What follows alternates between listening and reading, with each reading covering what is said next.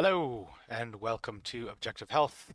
I am your co host, Doug, and with me are my fellow co hosts, Elliot and Erica. Hello. And in the background, on the ones and twos, keeping it real, is Damien. Hello. So today we are doing yet another edition of In the News, where we take a look at kind of the latest health headlines that are going around and give you our take on it. So, the Daily Skeptic, one of our favorites here at Objective Health, put out an article on August 12th. One in three vaccinated teenagers suffers cardiovascular side effects. One in 43 suffer heart inflammation. Study. So it's basically about a study that came out of Thailand, where they were looking at teenagers between the age of 13 and 18. It's a preprint, so it hasn't actually been peer reviewed yet, but their findings are quite telling. They found that 1 in 43 was experiencing some sort of cardiovascular effect. 29.24% of participants. And those effects could be tachycardia, palpitation, and in one participant, myopericarditis. Um, Two participants had suspected pericarditis, and four participants had suspected subclinical myocarditis. The most common cardiovascular effects were tachycardia, shortness of breath, palpitation, chest pain, and hypertension. So, 1 in 43. That's quite a high number and quite different from the kind of more publicized articles that are coming out, like the claims that are made in other studies and things like that. So I thought it was interesting because it is a Thai study, and maybe not. I mean, this might be completely wrong, but I would think maybe not, like a little bit more independent than maybe some of the ones that come out of the West, North America, Europe, those sorts of places. They might be kind of a little more out of the reach of the big hand of big pharma.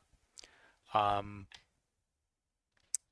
yeah. But if I remember correctly, too, Thailand had some pretty extreme mandates and closing of their borders for the unvaccinated. And if I remember correctly, it was either Thailand or Vietnam. So they were pretty, radical in their approach to it all, Hmm.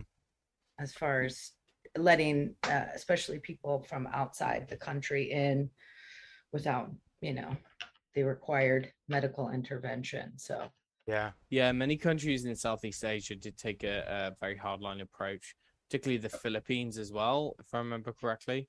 There was it was pretty intensive, the kind of restrictions that they implemented. What's interesting in this study is they say, I actually read the study, so they say at the end of it, as part of the conclusion, the clinical presentation of myopericarditis after vaccination was usually mild, with all cases fully recovering after 14 days. Now, this particular statement, is this a statement of fact? Well, there are some cardiologists who would say that there is no such thing as mild pericarditis or mild myocarditis. There's no such thing because during a significant inflammatory event of the myocardium or the pericardium, basically the sac which holds the heart, the tissue surrounding the heart and the muscles of the heart, there's good reason to think that actually after a significant inflammatory event, there is damage to that region, which is somewhat permanent, right? And there are, I say, there's numerous cardiologists with whom this is their speciality, and they are very familiar with the research. This is their entire, uh, you know, professional focus, saying that there is no such thing as mild pericarditis or mild myocarditis, and this is permanent. So I would say that the effects of this study, first of all, it's fascinating because if you apply that to a wider population, well, we're not dealing with just 100 subjects. If you look in the Western world and the amount of adolescents that have received the vaccination, we're talking millions. Now, even just 1 in 43 translates to 100 individuals per every 4,300. If you go up to 4.3 million, well, that's 10,000, right?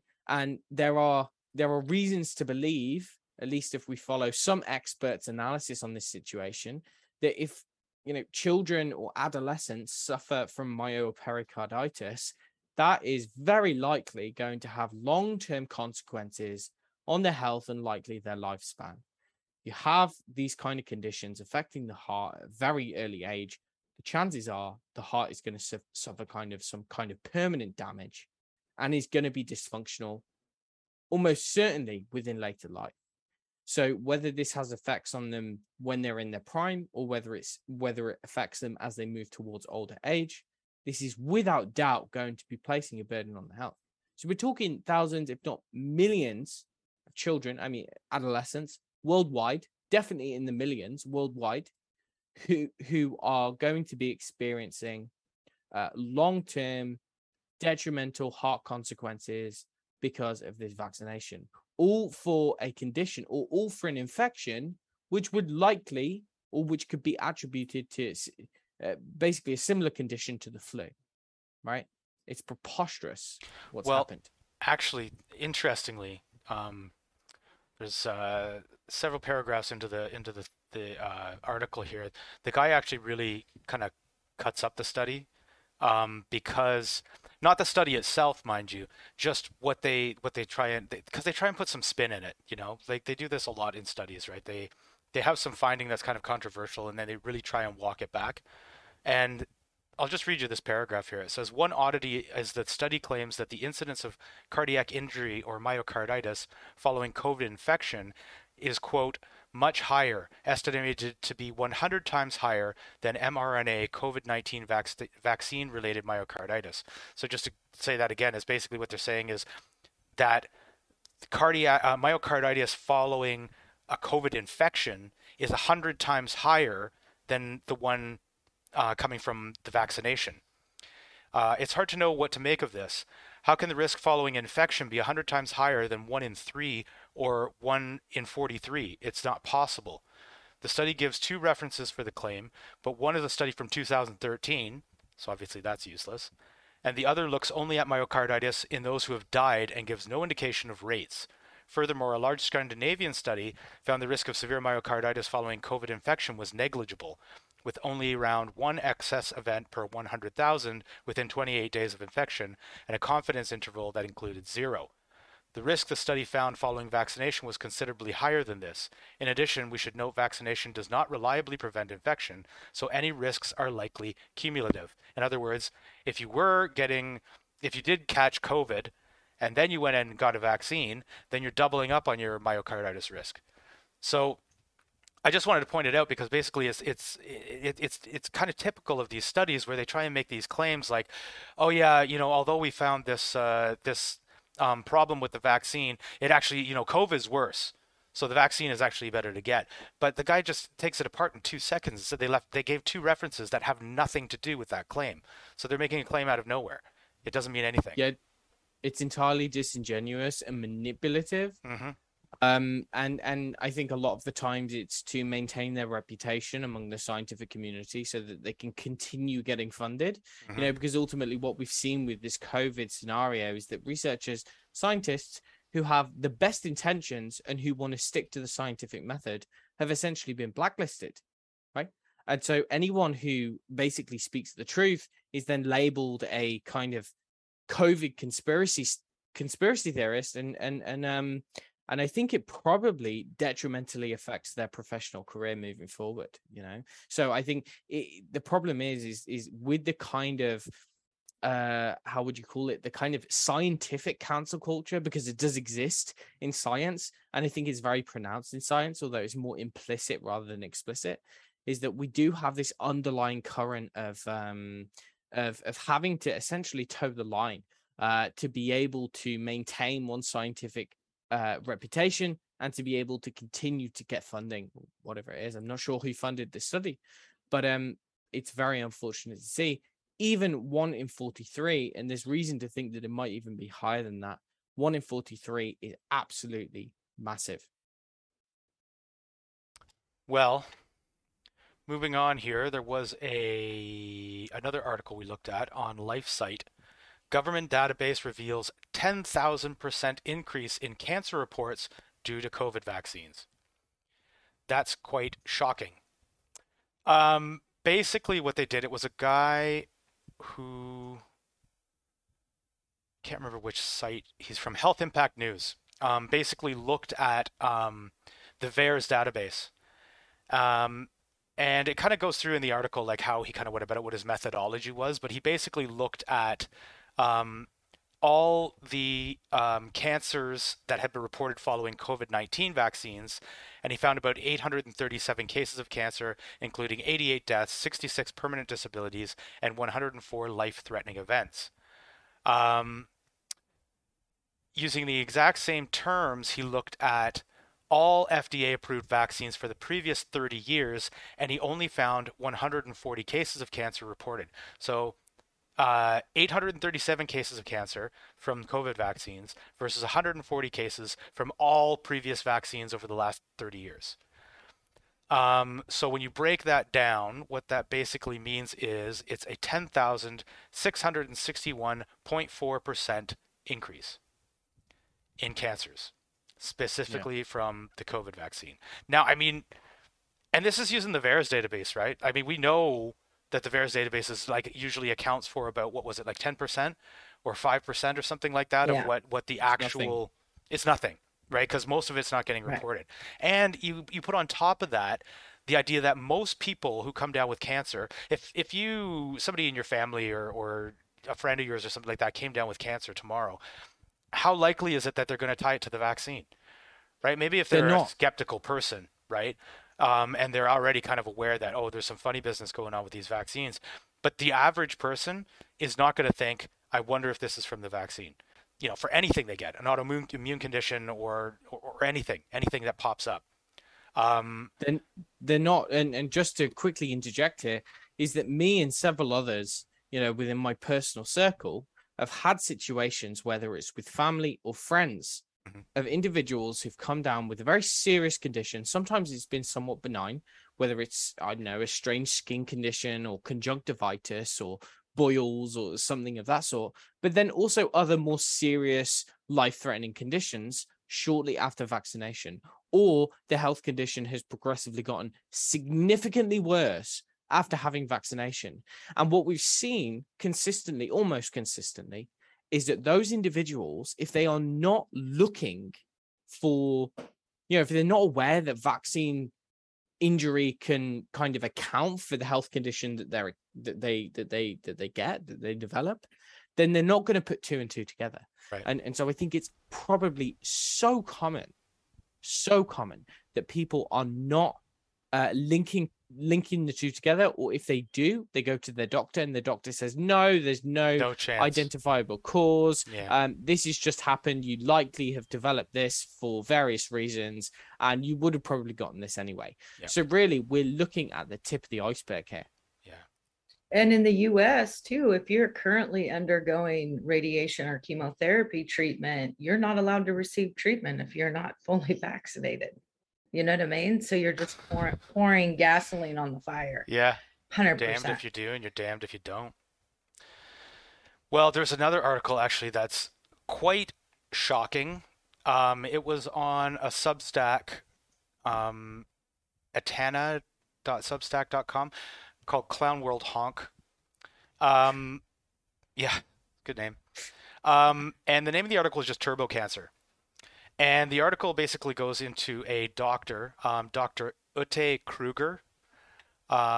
She's a researcher and senior physician at Lund University in Sweden, former chief of pathology, worked in the field for 25 years with a specialty in breast cancer diagnosis for the past 18 years, studied thousands of autopsy breast cancer. Anyway, she's a very qualified individual. And she's kind of sounding the alarm about something that she's calling turbo cancer. And basically what she's saying is there are more aggressive tumors showing up in larger sizes and numbers quicker. The 4 points she talks about is age. And she says the average ages of the samples she's received dropped with a rise in the number of samples from people in their 30s to 50s. Size is the other category. And she says It is unusual for Dr. Kruger to find a tumor 3 centimeters in size. In this new environment, she's regularly seeing tumors of 4 centimeters, 8 centimeters, 10 centimeters, and the occasional 12 centimeter. In a shocking anecdote, 2 weeks ago she found a 16 centimeter tumor that took up an entire breast. Another category she's seeing more of is multiple tumors. Dr. Kruger has begun to see more cases of multiple tumors growing in the same patient, sometimes even in both breasts. She had 3 cases within 3 weeks of patients who had tumors growing in multiple organs. One had tumors in his or her breast, pancreas, and lungs within months of getting vaccinated. The other category, she says, is recurrence. There has been an uptick in patients who have been in remission from their cancer for many years, suddenly getting an aggressive recurrence of their cancer shortly after vaccination. So, Yeah, yeah, it's very damning. There was a Dr. Ryan Cole who was talking about this back in January. I think we even spoke about this on the show. He was talking about a massive increase in endometrial cancers, like 20 times increase in all kinds of cancers. And we've seen actually several doctors who said the same thing. It's interesting, Dr. Kruger, what she is discussing, because she actually performs autopsies as well.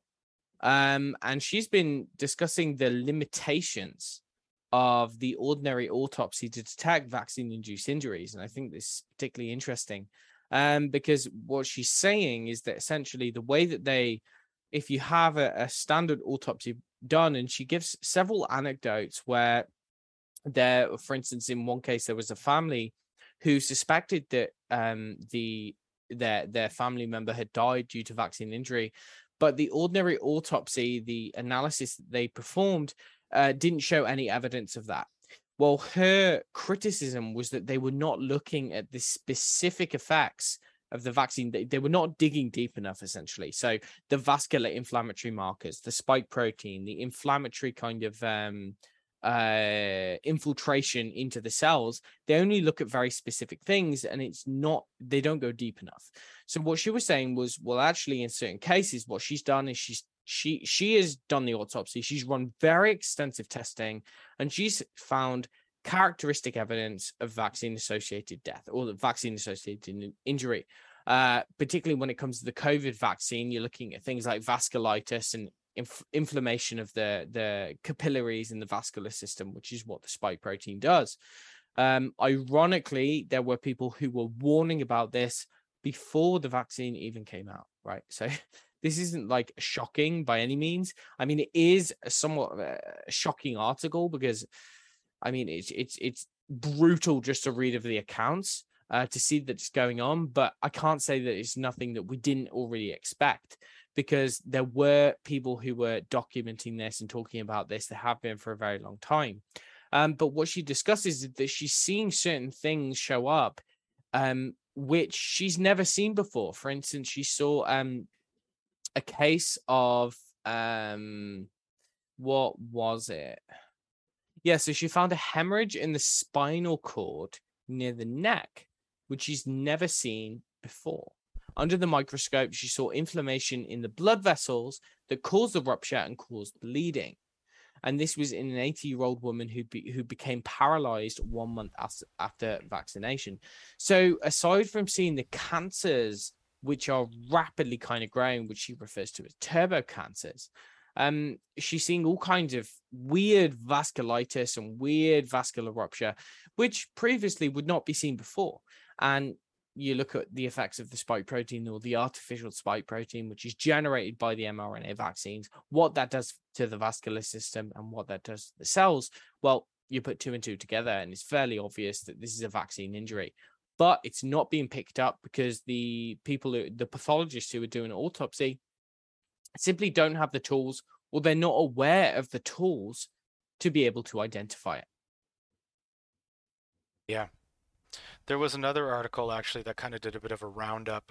It was on another Substack by Steve Kirsch, and it was called Cancers Coming Back with a Vengeance is Very Common After the COVID Vax. And he covers Utge Kruger, who we were talking about in this previous article. Actually also talks about Ryan Cole, Um, and Ryan Cole apparently seems to be of the opinion that in a lot of cases, this is actually existing cancers that are getting kind of a boost. You know, they're not necessarily new cancers. It might be in a situation where a person didn't know that they had cancer, or it might have been a cancer that might have resolved on its own without the person ever being aware of it. You know, your body can kind of take care of these things sometimes. But it seems that the vaccine is doing something that's like turbocharging these cancers. So it might not be that the vaccine gives you cancer, but it's just if you got it, it's gonna she was like iterating in the last article about people who had been in remission for a long time, and all of a sudden it comes back with a vengeance. Um, anyway, it's an interesting article because he does, he posts a couple of tweets of all these different people saying, "Oh yeah, I know this person who has super aggressive cancer. Oh, my mom just died of this super aggressive cancer," and it seems to be the one thing that he mentions here is that the DMED database shows a rate of cancer is up 3 times after COVID vaccines rolled out. Um, and And there is, oh yeah, in something called the VAERS X factor analysis showed the colon cancer report rates are up 65 times normal. Anyway, sorry, go ahead, Erica. oh, I was just gonna say too, I'm wondering, because like Elliot was sharing, I have several people around me have developed very rapid cancers. One recently died as a result, and they were in that 30 to 50 age range. One thing I noticed about these three particular people was that they all had been vaxxed and then they got COVID and became severely ill. Hmm. So I'm wondering if the vaccine, in addition to actually contracting the illness, too, kind of turbocharges it as well. I don't know. I'm not a doctor. It's just very as Elliot was saying, when you see people that are going through this and none of them put the vaccine into the question at all. They had no thought of it, like, oh, it's just so random that this happened, and they're dying essentially, like with a very, very poor prognosis of an outcome for sure. But I'm wondering if there's something about getting the vax and then actually contracting COVID or whatever COVID is now and just accelerating it even quicker, like an additional dose of the spike protein. I don't know, but it just seems usually to watch somebody get sick and die in 3 months is pretty rare, especially in that age range. Like, yes, if you're 70, 80, 90, that not so much, but we're talking about, 30, 40, 50-year-old males that are healthy and Mhm. fit and you know what I mean, to just go down so rapidly. It really is for me the canary in the coal mine, so to speak, like there's something definitely going on here. And but it's like almost like people don't want to deal with it, and you almost don't want to say anything when somebody's fighting for their life. Well, hey, maybe you shouldn't have got that vaccine. I mean, that's kind of I feel a little bit heartless to do in the moment. Coulda, shoulda, woulda, but it's pretty concerning if you're just observing it. And that's not even to say like the previous articles about all these young children. Like, what does that say about the future of the human race? Like the disabled, incapacitated youth in 20 to 30 years. It's pretty alarming. I mean, it's really alarming, actually. So, Yeah, indeed. And I think the problem is as well on the topic of vaccine injury, like you mentioned, seeing this kind of rapid decline.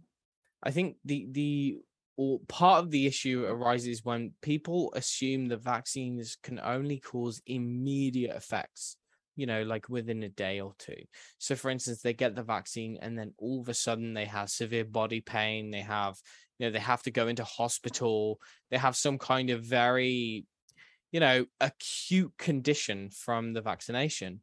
Whereas what we're saying and what the evidence seems to suggest is that actually what can go on underneath the surface can be somewhat insidious, and that you can have certain processes which begin to occur. Or let's say if someone did have a very mild form of cancer, which is quite common, right? Lots of people have mild forms of cancer, which relatively quickly resolve themselves anyway. So in that particular kind of situation, if someone is susceptible, then the vaccine can trigger a set of events which might only begin to manifest 2 or 3 months down the line.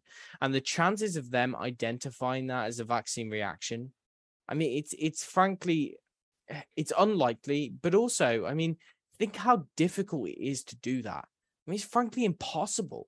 Like, how can you categorically say that something is because of the vaccine? Now, I'm not saying that it's not because of the vaccine, but what I'm saying is because of the inherent difficulties with identifying it as the sole cause of the health problem, it means that the likelihood of people actually seeing and acknowledging the vaccine causing the health problem is so low to begin with, that even if you've got a vaccine, I guess what I'm trying to say is that if the vaccine doesn't cause sudden death, then the chances are there's going to be numerous vaccine reactions which go missed. People don't identify them, and I think that's just a natural consequence of things. Yeah, I think that's true. Well, And that really plays out in the favor of big pharma, because we yeah, know of that course. they're already indemnified for any wrongdoing, and they don't have to provide any sort of support for people being injured by their product. And it's Russian roulette. It's a gamble at this point. I mean, if your doctor informed you like, hey, well, by the way, there's a chance that this could happen, most people are going to say, no, thank you, I'll wait till the science is a little bit more settled on that product. I mean, any consumer would do that with anything. So it kind of works in their favor. Yeah, it always does. You notice? Right. Well, in other news, the CDC has just eased COVID guidelines, saying the virus is here to stay. So the CDC has decided to catch up with what we've been Objective health. saying. Yeah, objective health. That's what it is.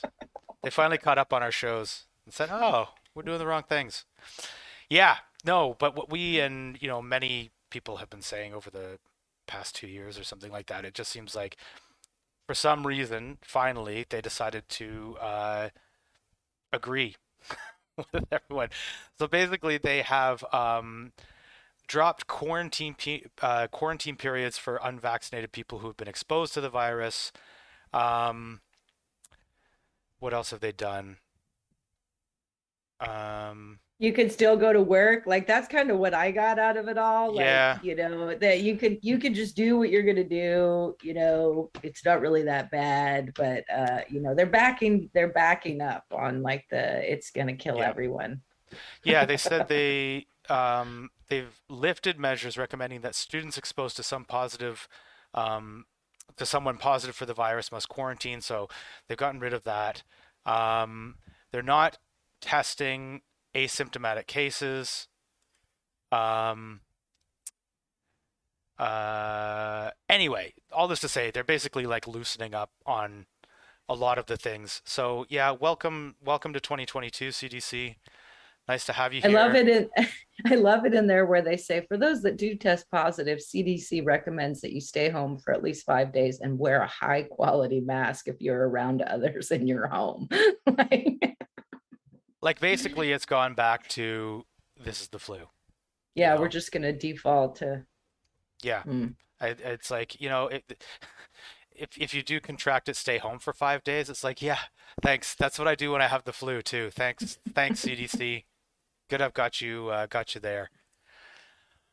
Yeah. Well, Well, again, real world scenario. I work with the over 60 population. Every single one of them has been vaccinated and boosted. Every single one of them has COVID.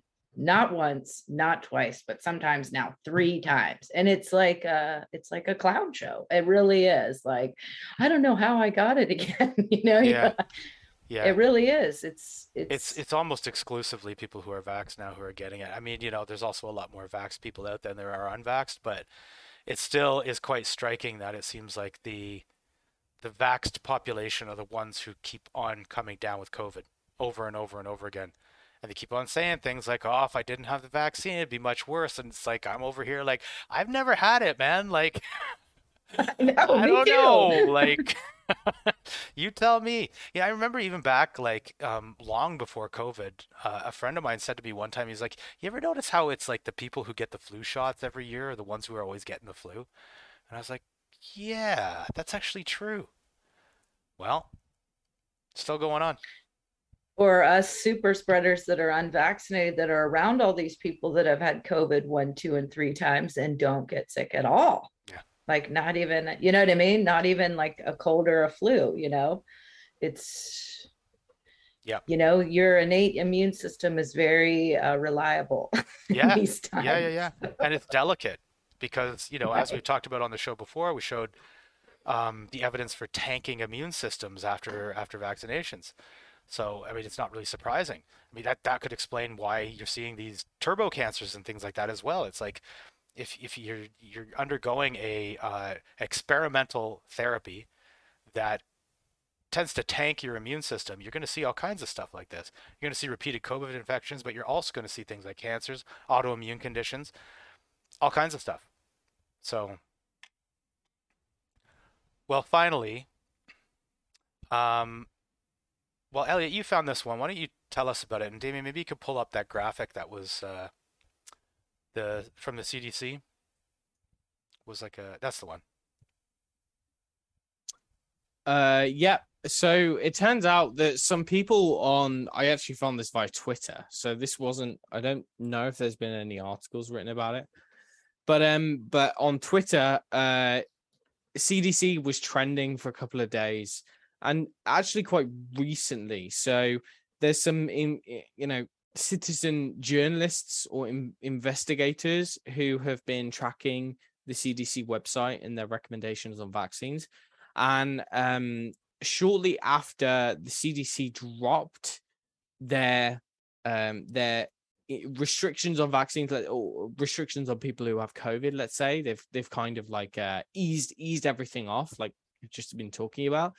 It turns out that what they also did on July 22nd to 23rd, look at the image, you see that they remove one of the key claims, which is supposedly there to provide confidence to people who are vaccine recipients and to counter medical misinformation, right? Because this is what they've been telling us all along, is that many of the claims of the vaccine coming from the alternative community, the alternative news, is actually misinformation. One of those claims is that the vaccine, or the spike protein, which is generated by the cells in response to the vaccine, stays in the body for a certain period of time.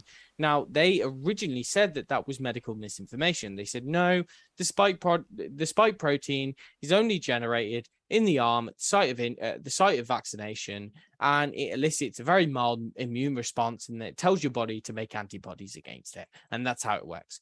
Whereas we were talking about this several months ago, like multiple months ago.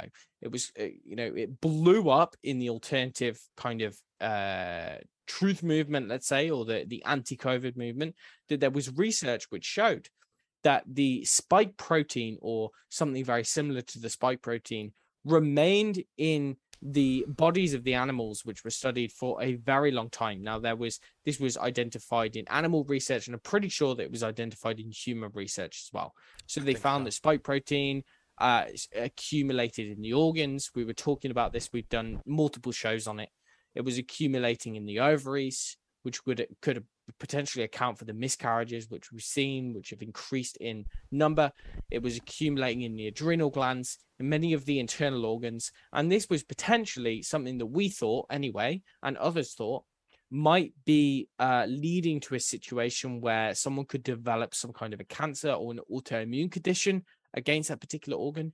Anyway, so this was classed as medical misinformation. It was said to be false, said to be fear mongering on the part of conspiracy theorists. Well, what we actually see is that the CDC have now removed the claim that it doesn't stick in the body. So basically, it seems as though there is now enough evidence, according to the CDC, that they can no longer deny what we already knew was true, which various studies already showed. But I guess to some extent, they want to remain or they want to save face. I'm not sure why it is that they've removed that. Maybe Legal. for liability purposes. Yeah. Liability legal purposes, I'm guessing. But it's gotten to the point now where it's so clear the spike protein, which is highly inflammatory and which is a strong antigen, meaning that it elicits a very strong immune response, sticks around the body for days, if not months, if not potentially years in the human body. And this can account for what we've basically been talking about on the show, which is that people who are vaccinated with vaccines which cause the body to generate this spike protein generally tend towards getting very serious conditions, whether it's cancer, whether it's autoimmune conditions, whether it's inflammatory conditions. So again, I mean, it's perfectly logical. It makes a lot of sense as to why these things are happening. It can be put, I think, primarily down to the fact that spike protein is being expressed. It's traveling around the body. It's being expressed in multiple different tissues, and it's staying for many months. Hence, the concept that someone may get a vaccine and then 3 months later they develop a cancer, or 3 months later they develop a very severe autoimmune condition or heart disease or whatever it is. So it really opens up the whole kind of I guess what it does is it means that, like I mentioned earlier, is that a vaccine reaction could potentially account for any health condition which occurs or which suddenly comes on, up to a year, if not even longer after having vaccination. That means that we could be seeing conditions pop up over multiple years. I mean, if you look at Judy Mikovits, or you look at Terry Shenpenny, if that's her name, Sherry Tenpenny. Terry Close. Shenpenny. You got it really close. Terry Shenpenny, very close. Right, I switched them around. No, but I mean, those, and I think Stephanie Seneff as well has also kind of put forth the hypothesis that we could be seeing things get a lot worse, at the 5-year mark. So we might not have even seen the tip of the iceberg at the moment. We don't know. So it could continue to get worse. It might improve. I'm not sure. Either way, it's useful because what we see is the CDC are backtracking, and they've not publicly said anything about this. No, they've not said, oh, well, actually, yeah, it does. They just removed the claim from their website, I guess, to cover their asses from a legal standpoint. Yeah. But completely kind of secretive in the way that they do it, and certainly not for the benefit of anyone's health, because most people have already been vaccinated. What we would like to see is that if these, massive health agencies were not to make claims which were about safety and effectiveness, which could be disproven, not to make claims like that. But they continue to do it. They just continue to do it every single time. So you have to anticipate that and expect that from these very large health agencies. It's very clear that they do not care about the health of the population at large. And they've pulled this kind of thing before too. I remember we were talking on the show about them changing I think it was the definition of vaccine. They changed that at one point so that it could pandemic. And pandemic. The definition right? of pandemic. Right. Yeah. So they're pulling this kind of thing all the time, and it's always they just change it on the webpage. I mean, there must be people out there who are kind of taking constant snapshots of the CDC webpage and the WHO, and probably all of them, just to be able to catch these changes, Anyway, it's a good thing that those people are out here. Well, before all this, we knew that they were kind of a defunct organization anyway, and they were probably going to be disbanded. So they're desperate at this point. They had to have something to legitimize their existence and to continue to get funding, at least in the US, right? So last ditch effort. Yeah. Well, I think that is our show for today. Thanks for joining us today. Be sure to share, like, and subscribe. And be sure to check us out on the next one as well. We will have another exciting health topic next week. See you later, everybody. Bye.